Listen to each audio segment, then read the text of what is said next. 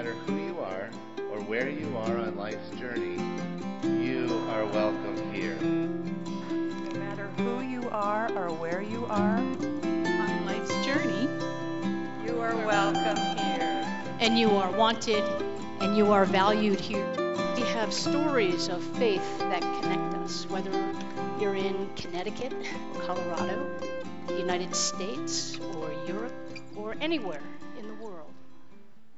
Brian McLaren is an American pastor and author. And he talks a lot about the emerging church. In other words, what the church needs to be to thrive. And he said, institutions provide stability and continuity. Movements provide direction and dynamism. Like skeleton and muscles, the two are meant to work together.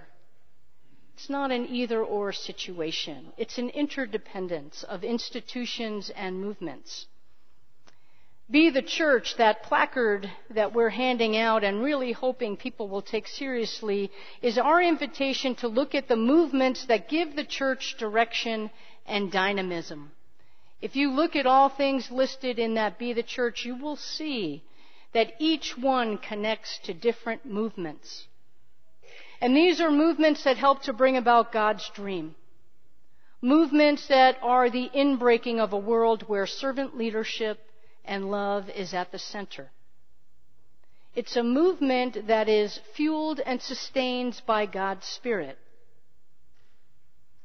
It will not run out. It will not be depleted. In fact, when we engage in that movement, it gains more momentum and actually gets stronger, not weaker. From a timing perspective, this week's movement to protect the environment is timely, given that September 20th has been designated as a global climate strike day. And it's timed specifically in advance of the UN Climate Summit that's going to be taking place a few days later. If you don't know anything about this, all you have to do is Google it. You'll see plenty. And on this coming Friday, there is a demonstration that's planned on Main Street and 6th Avenue in downtown Longmont at 4:30. But there are a lot of local events if this is of interest to you. But you might also choose to partake in what I invited the children to, and in turn families to, which is to consider how you might demonstrate a commitment to protect or preserve the environment on Friday. As we go through these different aspects and movements of being church, we will be blessed to have people who are actively engaged in these movements share reflections with us. And this morning is one of those times. Peter Bronski is a community member, and he's actively engaged in the clean energy movement, and he's going to offer a reflection this morning. Peter, thank you for being with us. Good morning. A lot of sullen faces, it looks like. So I thought I would start with a confession this morning, and that's that my attendance here on Sunday mornings over the fullness of time has been pretty spotty. I think this is my first Sunday here in weeks, maybe months. And it's not so much that I have an aversion to being here, it's rather that there are other things also competing for my time. And for one, and I think this is true perhaps of a lot of Coloradans, is that I like to take a page out of the book of naturalist John Muir. There's a quote attributed to him that reads, "I'd rather be in the mountains thinking of God than in church thinking about the mountains." And I take that to heart. But my environmentalism originally sprang from a love of the outdoors, though in the decades since it has taken on a more expansive view. And there's a lot of ways to think about our environmental motivations. There's the idea of nature holding intrinsic value, that it has worth separate and apart from anything that it might deliver to us. There's the idea of nature as a provider of social good and our own self-interest, things like clean water to drink and air to breathe and shelter over our heads. And then if we take I think the most hardened view, there's this idea of nature as a source of economic value, when we think about extractive industries and how we might derive financial bottom line from what the nature can provide. And you can attach yourself to one or more of these motivations, and they could be purely humanistic, or you could also infuse that perspective with an element of the divine or a spiritual component.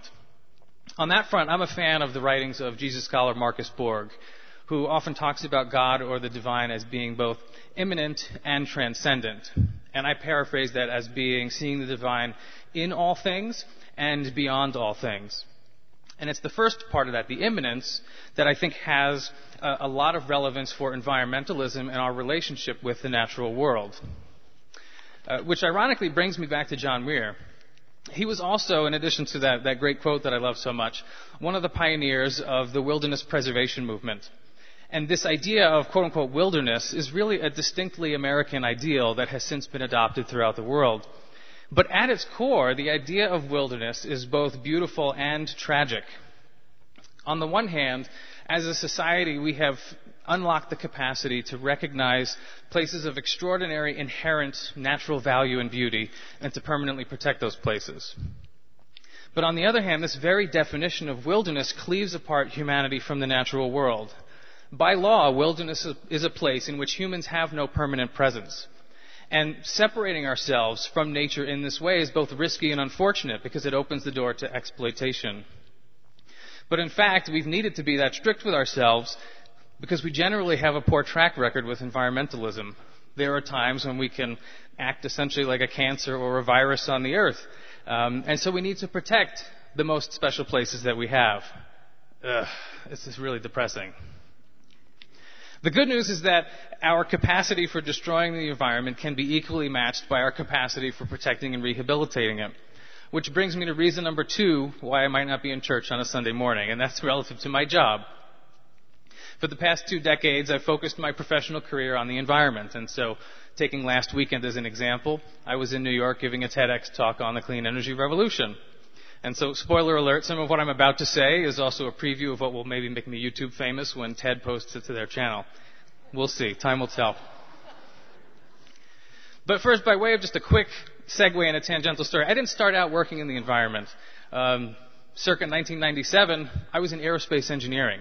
Even before I went off to college after high school, I started working for a New York aerospace company. They designed electronic sensors for satellites, rockets, and other aerospace applications. I went to Cornell University to study aerospace, and while I was there, became a Lockheed Martin engineering scholar. But partway along that journey, I suddenly developed this crisis of purpose, that aerospace didn't feel like my life's calling. But then what was? And after a good bit of soul searching, I discovered that really was environmental sustainability. And I remember walking into the office of my engineering faculty advisor at Cornell and laying out the plan to abandon aerospace engineering and instead pursue a degree in natural resource management. I've never forgotten his response to me. He looked at me and he said, "I just want you to know you're leaving the money to go hug trees." I'll never forget, verbatim quote. I walked out of his office and didn't look back. And since then, my career has focused on a range of environmental topics: wildlife, water, wilderness preservation, transportation, and mobility. But I've spent the biggest chunk of my career, and the most recent, focused on the clean energy revolution. The question is why, and that's because of climate change, which, Sarah, thank you for mentioning. It's unique among environmental causes, this climate crisis, because its impacts are so far-reaching. Conflicts over water scarcity, the severity of natural disasters, food insecurity, biodiversity loss, heat-related deaths in vulnerable populations, and the list goes on. Climate change has a finger in every one of those pots. And I realized along the way in my environmental career that if we didn't solve the climate crisis problem, it risked undermining every other environmental cause that I was working on. You know, even here in Longmont and the Front Range more broadly and across the state, we're seeing the effects. Long-term trends in our snowpack and our water supplies that supply our drinking water and our irrigation for agriculture. The number of 100-degree days that we have each year. I'm sure you'll all remember the 108 degrees we hit this summer. June and July were the hottest June and Julys on record globally. And that heat wave hit not just here, but also in Northern Europe, where cities like Paris and others in Northern Europe that don't have air conditioning reached 109 degrees Fahrenheit. I mean, it's really staggering. The frequency and severity of wildfires that we have here, and our beloved alpine mammals like the marmots and the pikas that are retreating to these islands in the sky, isolated and cut off as they are going higher and higher, trying to escape a warming Colorado. So what do we do about it? Well, clean energy, the good news here is that clean energy is in the midst of an unstoppable tipping point. The important question now is not whether clean energy will become the norm, but rather how soon it achieves that outcome. And that question of speed in the clean energy revolution is really at the core of mitigating the worst impacts of the climate crisis. And here in Colorado, there are really two primary levers that we can pull. One is how we generate our electricity for our power grid, and number two is our transportation system, and especially our cars. So if you were to vote between those two, which do you think is the greater impact? The power grid, by show of hands, or our cars? You've done well.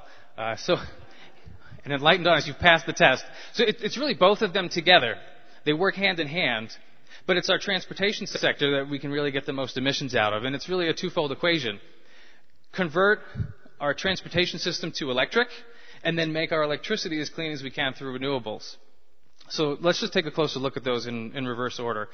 Looking at our power grid, many of us, unless you live in Longmont, probably have Xcel Energy as your utility. And they've made tremendous strides with renewable energy. In fact, Xcel is, I think for something like 8 years running, the country's leading provider of wind power. And now they're adding a lot of solar to the system too. If, like my family, you live here in Longmont, you have a municipal utility, and we're one of 4 Front Range communities that all get our energy from Platte River Power Authority.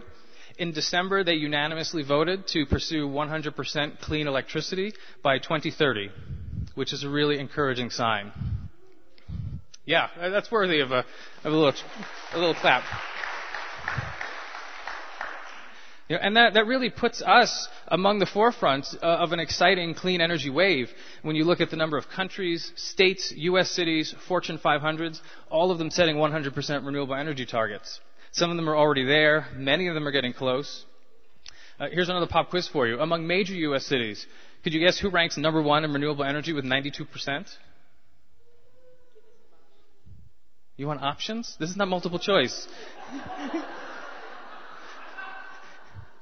All right, we'll give you options. Let's say San Francisco, California, Seattle, Washington, Houston, Texas, New York City. Houston gets it. And what's so amazing about it, arguably it's the oil and gas capital of the country. And I think what's perhaps most poignant is if you follow the financial markets. Earlier this summer, the London Stock Exchange reclassified its oil and gas stocks as non-renewables. It entirely reframes the conversation. It overnight makes renewable energy the new default. That's now the status quo, and fossil fuels have become the alternative, the other. So that's some really encouraging news.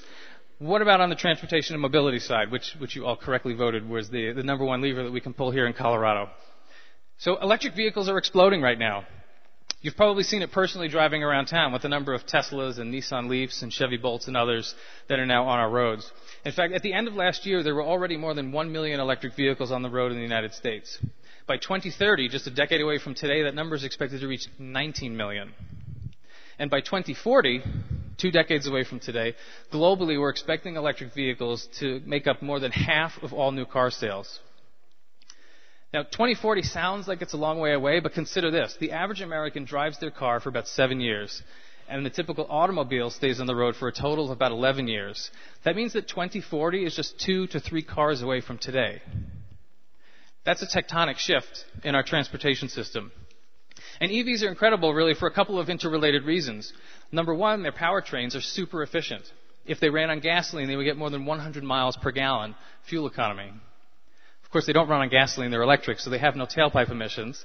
And as we were just saying, as our power grid gets cleaner and cleaner, electric vehicles get cleaner too. It's apropos because today is actually, I don't know if this was deliberate, but today is the kickoff of National Drive Electric Week.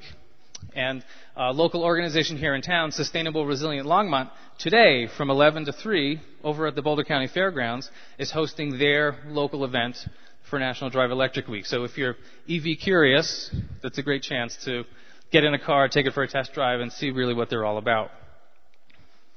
And so a couple of quick concluding thoughts. This climate crisis, based on the sheer complexity and magnitude of the challenge, can really feel daunting. But I think there is real worry to be concerned about it. But we are not powerless against it. Unlike the early wilderness movement that drew a distinction between people and planet, we see now that they are so interrelated. We cannot unlink them. And we've seen here locally in flood recovery and other examples what it can mean to be the church. And I don't mean the church writ large in terms of big tent Christianity, and not even the church in terms of the UCC.